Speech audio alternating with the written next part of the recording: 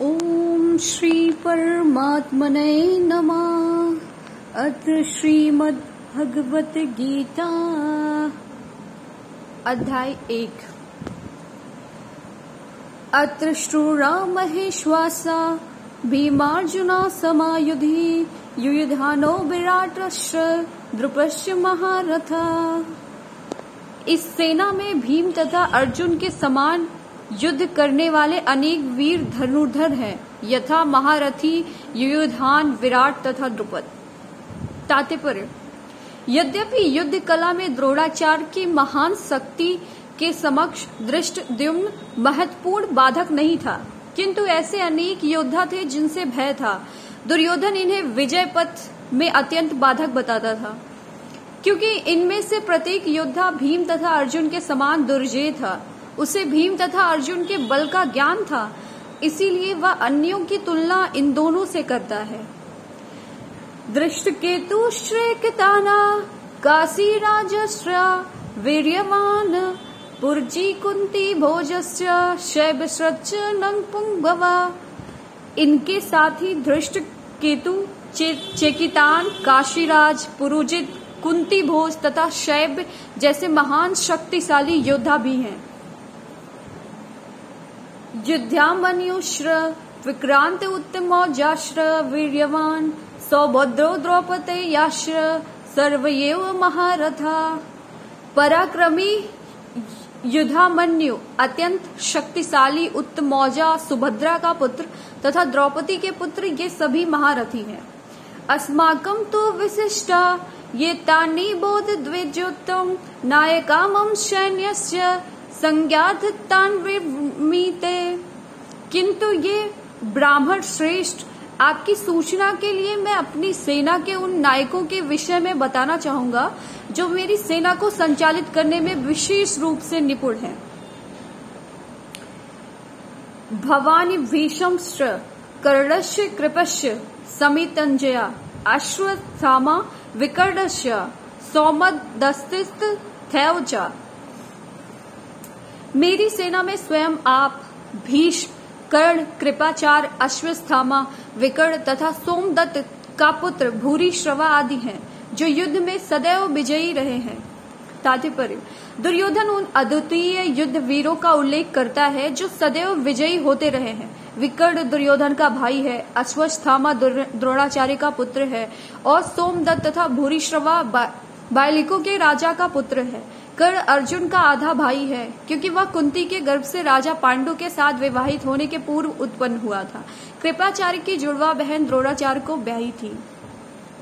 अन्य चा बहवा श्रूरा मदर्थे त्यक्त जीविता नानश्चित प्रहरणा सर्वे युद्ध विशारदा।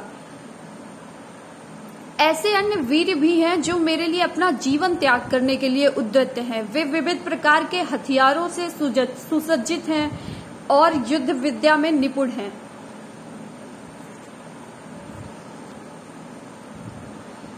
तात्पर्य: जहां तक अन्यों का यथा जयद्रथ, कृतवर्मा तथा शल्य का संबंध है, वे सब दुर्योधन के लिए अपने प्राणों के आयुध देने के लिए तैयार रहते थे। दूसरों के शब्दों में यह पूर्व निश्चित है कि वे पापी दुर्योधन के दल में सम्मिलित होने के कारण कुरुक्षेत्र के युद्ध में मारे जाएंगे। निस्संदेह अपने मित्रों की संयुक्त शक्ति के कारण दुर्योधन अपनी विजय के प्रति आश्वस्त था। अपर्याप्तम तन्मस्साकम बलम भीष्माभिरक्षितम पर्याप्तम त्विदिमेतेषां बलम भीमाभिरक्षितम। हमारी शक्ति अपरिमेय है और हम सब पितामह द्वारा भली भांति संरक्षित हैं, जबकि पांडवों की शक्ति भीम द्वारा भली भांति संरक्षित होकर भी सीमित है। तात्पर्य: यहाँ पर दुर्योधन ने तुलनात्मक शक्ति का अनुमान प्रस्तुत किया है। वह सोचता है कि अत्यंत अनुभवी सेना नायक भीष्म पितामह के द्वारा विशेष रूप से संरक्षित होने के कारण उसकी सशस्त्र सेनाओं की शक्ति अपरिमेय है। दूसरी ओर पांडवों की सेनाएं सीमित हैं, क्योंकि उनकी सुरक्षा एक कम अनुभवी नायक भीम द्वारा की जा रही है, जो भीष्म की तुलना में नगण्य है। दुर्योधन सदैव भीम से ईर्ष्या करता था, क्योंकि वह जानता था कि यदि इसकी मृत्यु कभी हुई भी तो वह भीम के द्वारा ही होगी, किंतु साथ ही उसे दृढ़ विश्वास था कि भीष्म की उपस्थिति में उसकी विजय निश्चित है, क्योंकि भीष्म कहीं अधिक उत्कृष्ट सेनापति है। वह युद्ध में विजयी होगा, यह उसका दृढ़ निश्चय था। अयनेषु च सर्वेषु यथा भागम वस्थिता भीष्ममेवाभिरक्षन्तु भवन्तः सर्व एव हि। अतएव सैन्य व्यूह में अपने अपने मोर्चों पर खड़े रहकर आप सभी भीष्म पितामह को पूरी सहायता दें। तात्पर्य, भीष्म पितामह के शौर्य की प्रशंसा करने के बाद दुर्योधन ने सोचा कि कहीं अन्य योद्धा यह न समझ ले कि उन्हें कम महत्व दिया जा रहा है। अतः दुर्योधन ने अपने सहज कूटनीतिक ढंग से स्थिति संभालने के उद्देश्य से उपर्युक्त शब्द कहे। उसने बलपूर्वक कहा कि भीष्म देव निस्संदेह महानतम योद्धा हैं, किंतु अब वे वृद्ध हो चुके हैं। अतः प्रत्येक सैनिक को चाहिए कि चारों ओर से उनकी सुरक्षा का विशेष ध्यान रखे। हो सकता है कि वे किसी एक दिशा में युद्ध करने में लग जाए और शत्रु इस व्यस्तता का लाभ उठा ले। अतः यह आवश्यक है कि अन्य योद्धा मोर्चों पर अपनी अपनी स्थिति पर अडिग रहे और शत्रु को व्यूह न तोड़ने दें।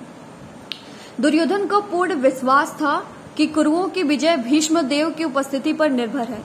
उसे युद्ध में भीष्म देव तथा द्रोणाचार्य के पूर्ण सहयोग की आशा थी, क्योंकि वह अच्छी तरह जानता था कि इन दोनों ने उस समय एक शब्द भी नहीं कहा था कि जब अर्जुन की पत्नी द्रौपदी को असहाय अवस्था में भरी सभा में नग्न किया जा रहा था, और जब उसने उनसे न्याय की भीख मांगी थी। वह जानते हुए भी इन दोनों सेनापतियों के मन में पांडवों के लिए स्नेह था। दुर्योधन को आशा थी कि वे इस स्नेह को उसी तरह त्याग देंगे जिस तरह उन्होंने धूत क्रीड़ा के अवसर पर किया था।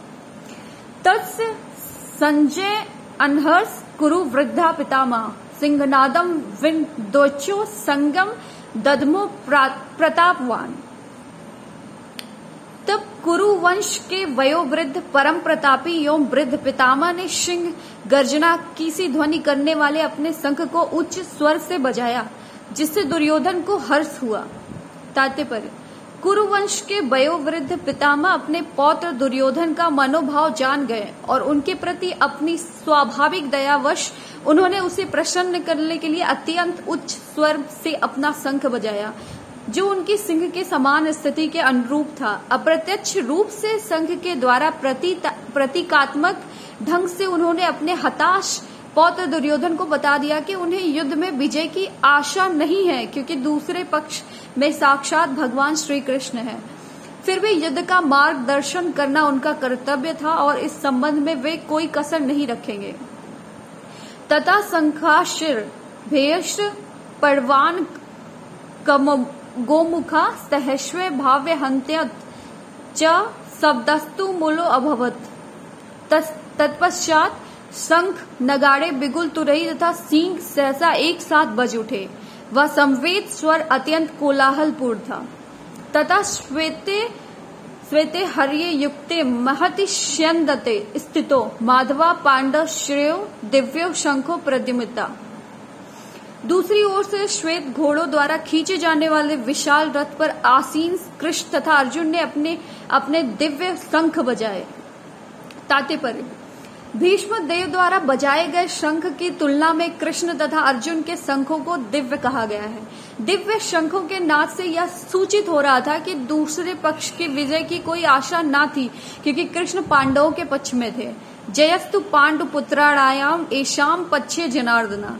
जय सदा पांडु के पुत्र जैसों की होती है, क्योंकि भगवान श्री कृष्ण उनके साथ हैं, और जहाँ जहाँ भगवान विद्यमान है वहीं वहीं लक्ष्मी भी रहती है, क्योंकि वे अपने पति के बिना नहीं रह सकती। अतः जैसा कि विष्णु या भगवान कृष्ण के शंख द्वारा उत्पन्न दिव्य ध्वनि से सूचित हो रहा था, विजय तथा श्री दोनों ही अर्जुन की प्रतीक्षा कर रही थी। इसके अतिरिक्त जिस रथ में दोनों मित्र आसीन थे वह अर्जुन को अग्नि देवता द्वारा प्रदत्त था, और इससे सूचित हो रहा था कि तीनों लोकों में जहाँ कहीं भी यह जाएगा वहाँ विजय निश्चित है। पांचजन्यम ऋषिकेशो देवदत्तम धनंजया पौश्रम दद्मो महाशंखम भीम कर्मा ब्रिकोदरा। भगवान कृष्ण ने अपना पांचजन्य शंख बजाया, अर्जुन ने देवदत्त शंख तथा अतिभोजी एवं अतिमान वीय कार्य करने वाले भीम ने पौंड्र नामक शंख बजाया।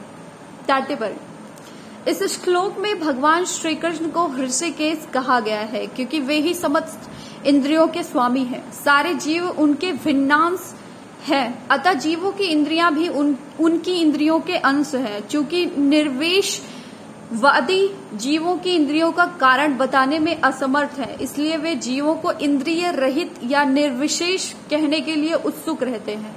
भगवान समस्त जीवों के हृदयों में स्थित होकर उनकी इंद्रियों का निर्देशन करते हैं, किंतु वे इस तरह निर्देशन करते हैं कि जीव उनकी शरण ग्रहण कर ले, और विशुद्ध भक्त की इंद्रियों का तो वे प्रत्यक्ष निर्देशन करते हैं। यहाँ कुरुक्षेत्र की युद्ध भूमि में भगवान श्री कृष्ण अर्जुन की दिव्य इंद्रियों का निर्देशन करते हैं, इसलिए उनको ऋषिकेश कहा गया है। भगवान के विविध कार्यों के अनुसार उनके भिन्न भिन्न नाम है। उदाहरणार्थ इनका एक नाम मधुसूदन है क्योंकि उन्होंने मधु नाम के असुर को मारा था। वे गौओं तथा इंद्रियों को आनंद देने के लिए कारण गोविंद कहलाते हैं। वसुदेव के पुत्र होने के कारण इनका नाम वासुदेव है। देवकी को माता रूप में स्वीकार करने के कारण इनका नाम देवकी नंदन है। वृंदावन में यशोदा के साथ बाल लीलाएं करने के कारण ये यशोदा नंदन भी है। अपने मित्र अर्जुन का सारथी बनने के कारण पार्थ सारथी हैं। इसी प्रकार उनका एक नाम ऋषिकेश है क्योंकि उन्होंने कुरुक्षेत्र के युद्ध स्थल में अर्जुन का निर्देशन किया। इस श्लोक में अर्जुन को धनंजय कहा गया है क्योंकि वह जब इनके बड़े भाई को विभिन्न यज्ञ संपन्न करने के लिए धन की आवश्यकता हुई थी, उसे प्राप्त करने में इन्होंने सहायता की थी। इसी प्रकार भीम ब्रिकोदर कहलाते हैं क्योंकि जैसे वे अधिक खाते हैं उसी प्रकार वे अतिमान वीय कार्य करने वाले हैं, जैसे हिडिंबासुर का वध। अतः पांडवों के पक्ष में श्री कृष्ण इत्यादि विभिन्न व्यक्तियों द्वारा विशेष प्रकार के शंखों का बजाया जाना युद्ध करने वाले सैनिकों के लिए अत्यंत प्रेरणाप्रद था। विपक्ष में ऐसा कुछ न था, ना तो परम निदेशक भगवान कृष्ण थे, न ही भाग्य की देवी श्री थी। अतः युद्ध में उनकी पराजय पूर्व निश्चित थी। शंखों की ध्वनि मानो यही संदेश दे रही थी।